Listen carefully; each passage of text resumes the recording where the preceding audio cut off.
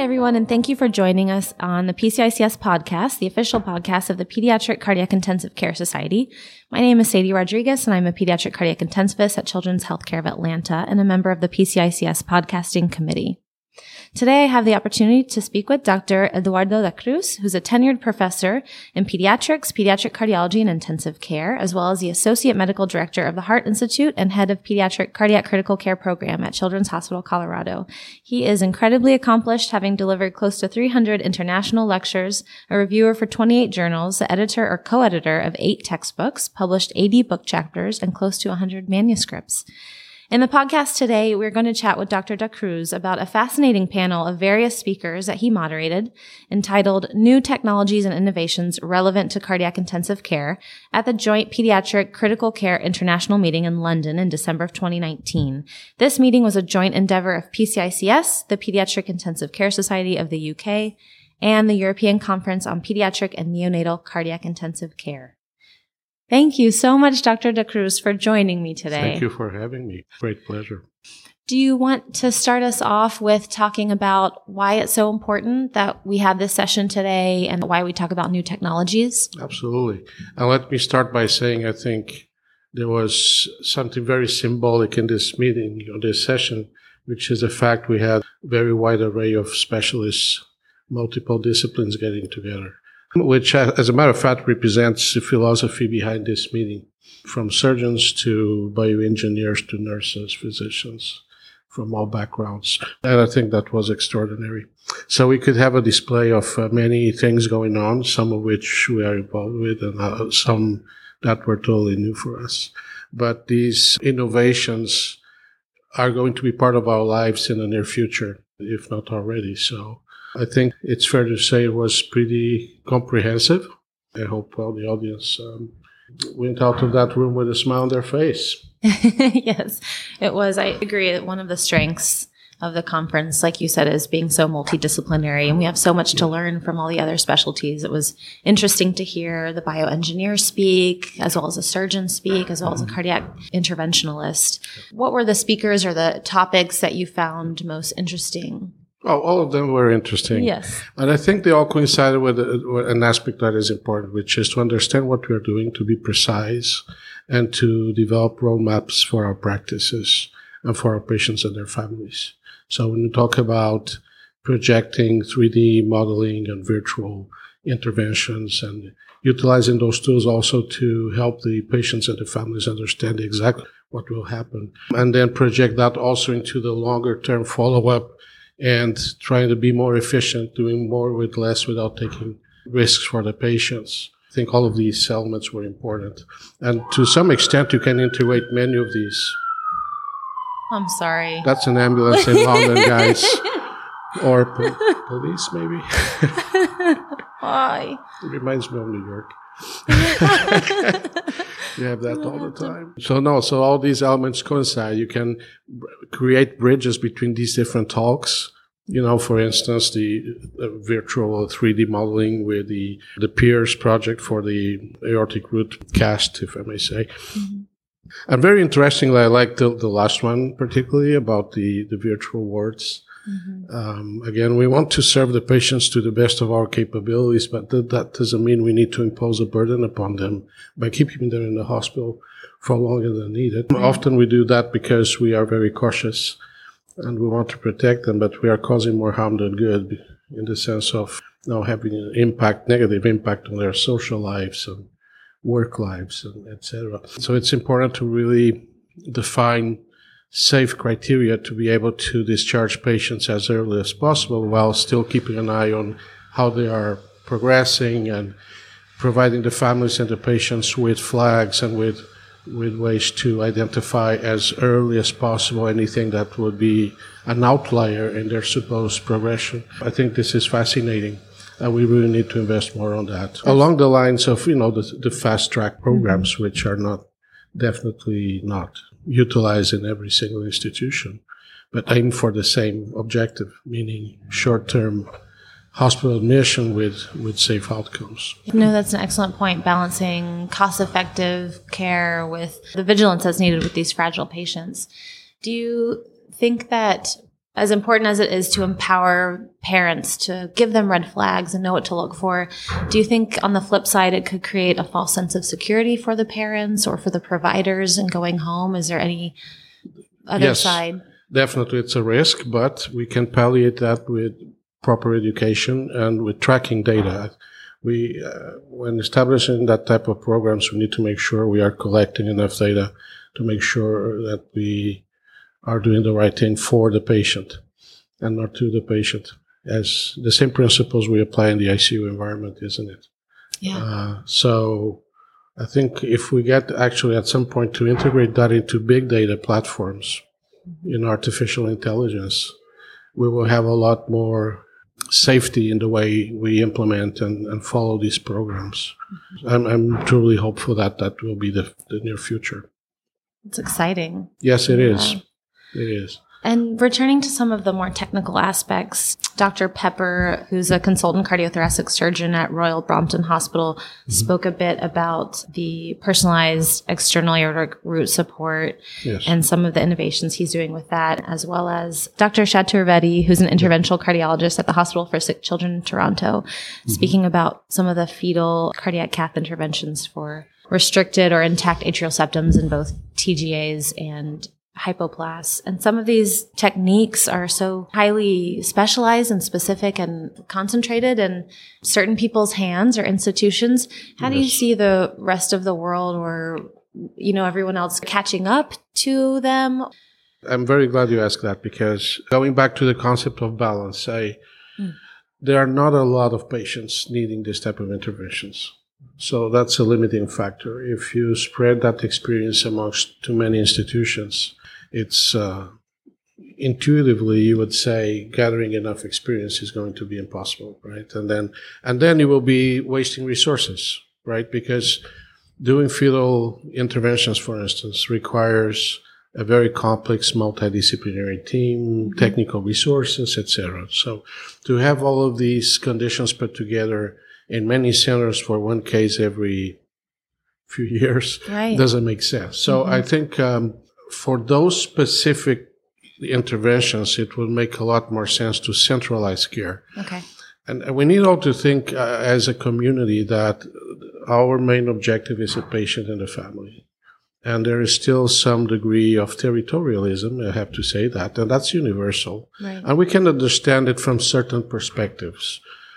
But we need to really learn how to identify those who do things better than us, learn from them, but also refer patients to them in this type of scenario. I think ultimately the patient will be better served. It's also in our best interest, right? So it's a win-win type of scenario. It's a politically sensitive topic, but these are things we need to talk about because we need to be transparent with everything we do, and this is not an exception. And so I really thank you for the question.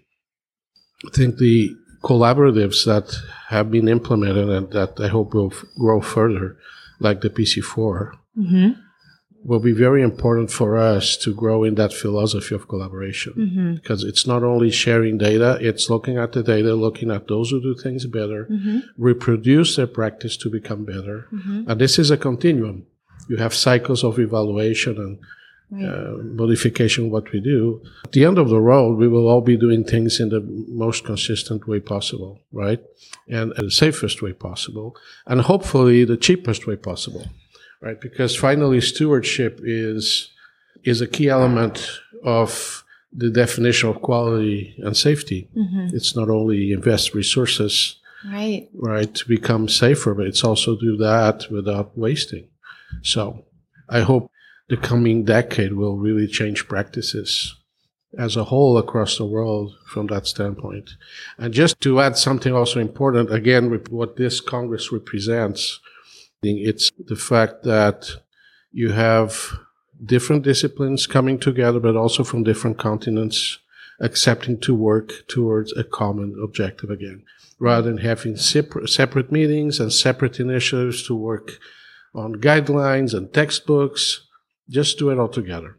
Right. Again, developing a universal language, developing this, a platform for interaction, for exchange of practices and exchange of resources, And down the stream, I can see also a humanitarian impact in those countries where resources are more scarce. Because isn't it our objective at some point to see healthcare become really universal? That's right. Accessible to everybody. Exactly. Yeah. Exactly. So that's a dream. Yeah. Yeah, that's a beautiful vision. Well, we have to go for it. Yeah, that's right. We need leaders to help forge the way. We are many. We just need to coordinate.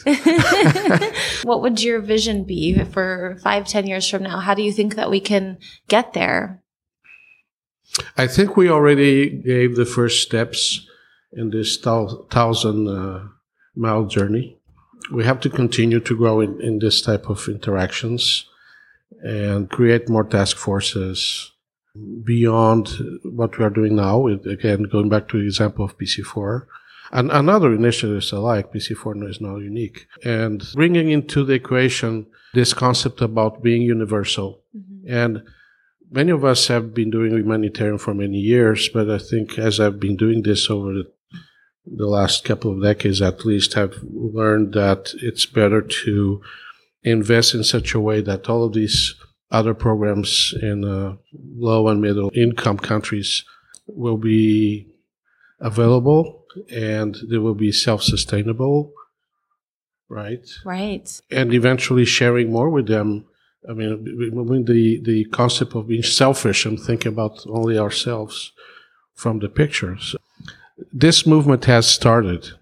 We just need to continue to promote it, and we'll get there. It will take years, I think. It's important also to involve institutions and governments in these decisions, right? Because we need also that scaffold that will allow us to build something that will definitely be self-sustainable. I don't know if I'm answering your question. No, it's very complex, but I think you throw seeds into the ground. That's right. And then make sure you take care of of those trees. But when I compare, I've started doing this 3 decades ago, and I've seen a huge change. But mostly the last, I would say, 5 to 10 years, it's really there. I can see a momentum.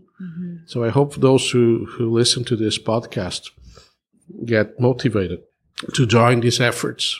Dr. Krishna Kumar was speaking of the same thing yesterday, and he was sharing his story about how he really was able to build up their pediatric program in Kerala, India. And he was saying, the same things. He got help from outside places to train their nurses, to train their staff. And it's such a interconnected world, and we all need each other. We have different experts and strengths in different parts of the country that we can learn from and pull from and collaborate with. Absolutely. I think that's a great point. We still need to recruit the NGOs.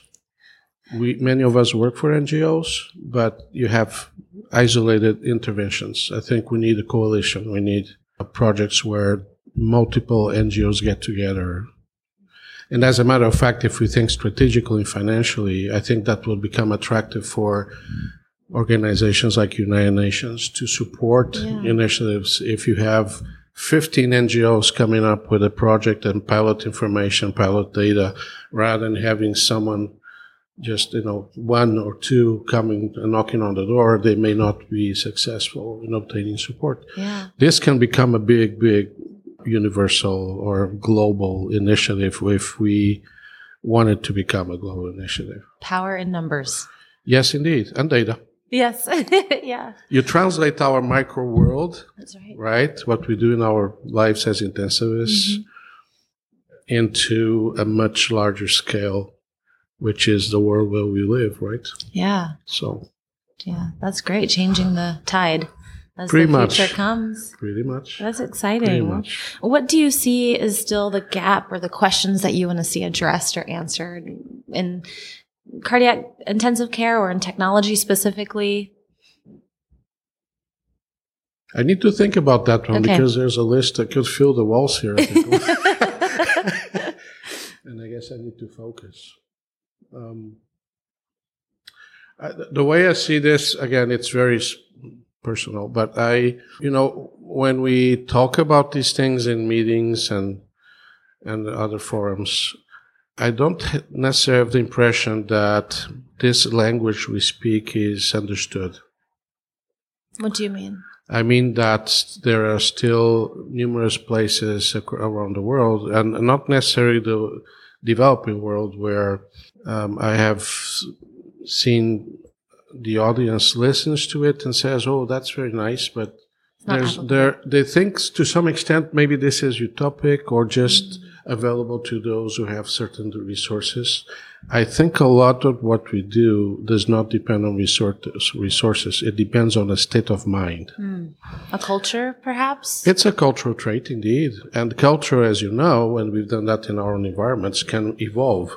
It takes some time, and then, once it's consolidated, it will remain what it is. And whomever is there, which is an important metric of success, that something doesn't depend on an individual. Right. Sustainable. But that culture needs to be implemented. We need to be more present out there, giving advice and educating in that sense too. It's beyond teaching how to manage an hypoplastic left heart patient for a good outcome. It's teaching processes. It's teaching the need to be horizontal in the way we communicate, what it really means to integrate a team, removing silos.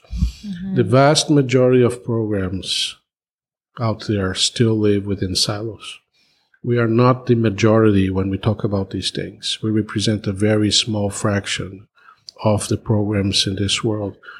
So I think beyond just showing up, if I may say, what we are doing, we need to be more proactive in opening doors for others to learn processes that will help them get there, rather than just sharing the data. I don't know if I'm explaining myself, but that's something I've seen on the battlefield quite a lot. How do you think we feasibly can do that?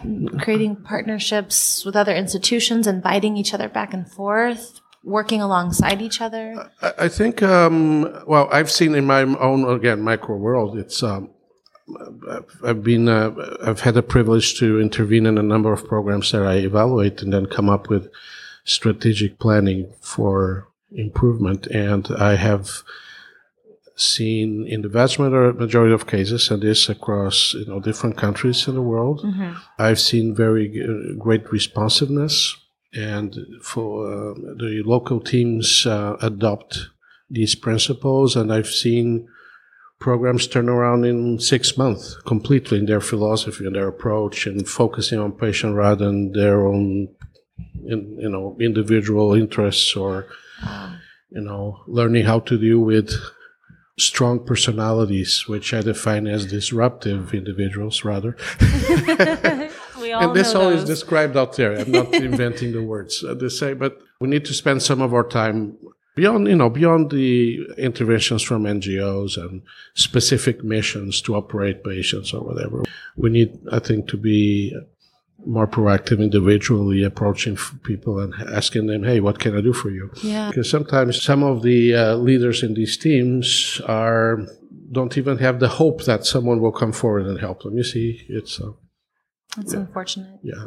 And again, it's a state of mind that we need the awareness that that's happening out there, and that we can do a lot more than we are doing. I'm not saying what has been done is great, but that does not suffice, I think.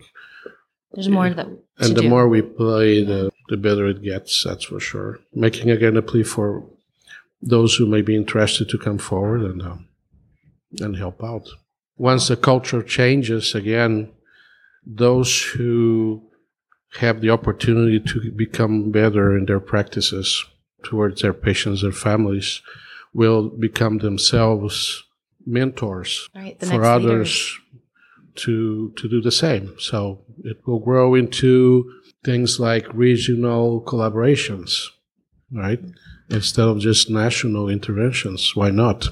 That would be wonderful. Strengthen communities. That would be. I can give you many examples of already platforms for regional, like bringing patients from other countries. So you centralize care in one country. You have mobile units identifying patients, bringing them, they get operated, they go back, rather than developing a program in each country where resources are very poor, and therefore it will probably not be successful in the long term. Things like that. There's a lot of that. And I'm diverting from the session in innovation, albeit innovation is not exclusive to technology. And that's right. We haven't been good enough to innovate the very basics. Sometimes we're talking about, 3D technologies and the very precise technologies to measure what's going on with the brain and, very sophisticated devices.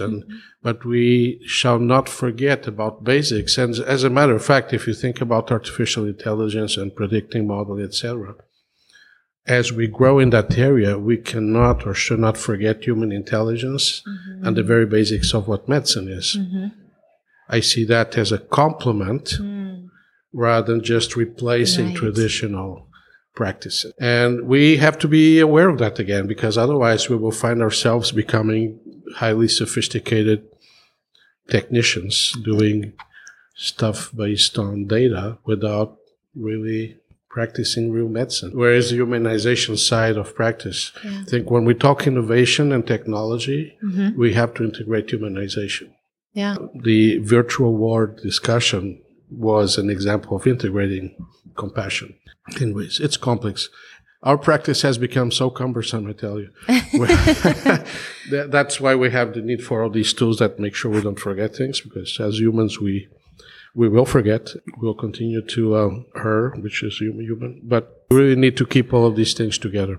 Yeah. It's a big puzzle, but, we can keep it clear if we don't lose sight of all these elements. That's right. It's easy to get lost in the fancy and the cutting edge and get disconnected from the heart of medicine or the basics of human interaction and medicine and what we already have. What can we optimize what we already have instead of inventing new? How can we reinvent, I guess? Indeed.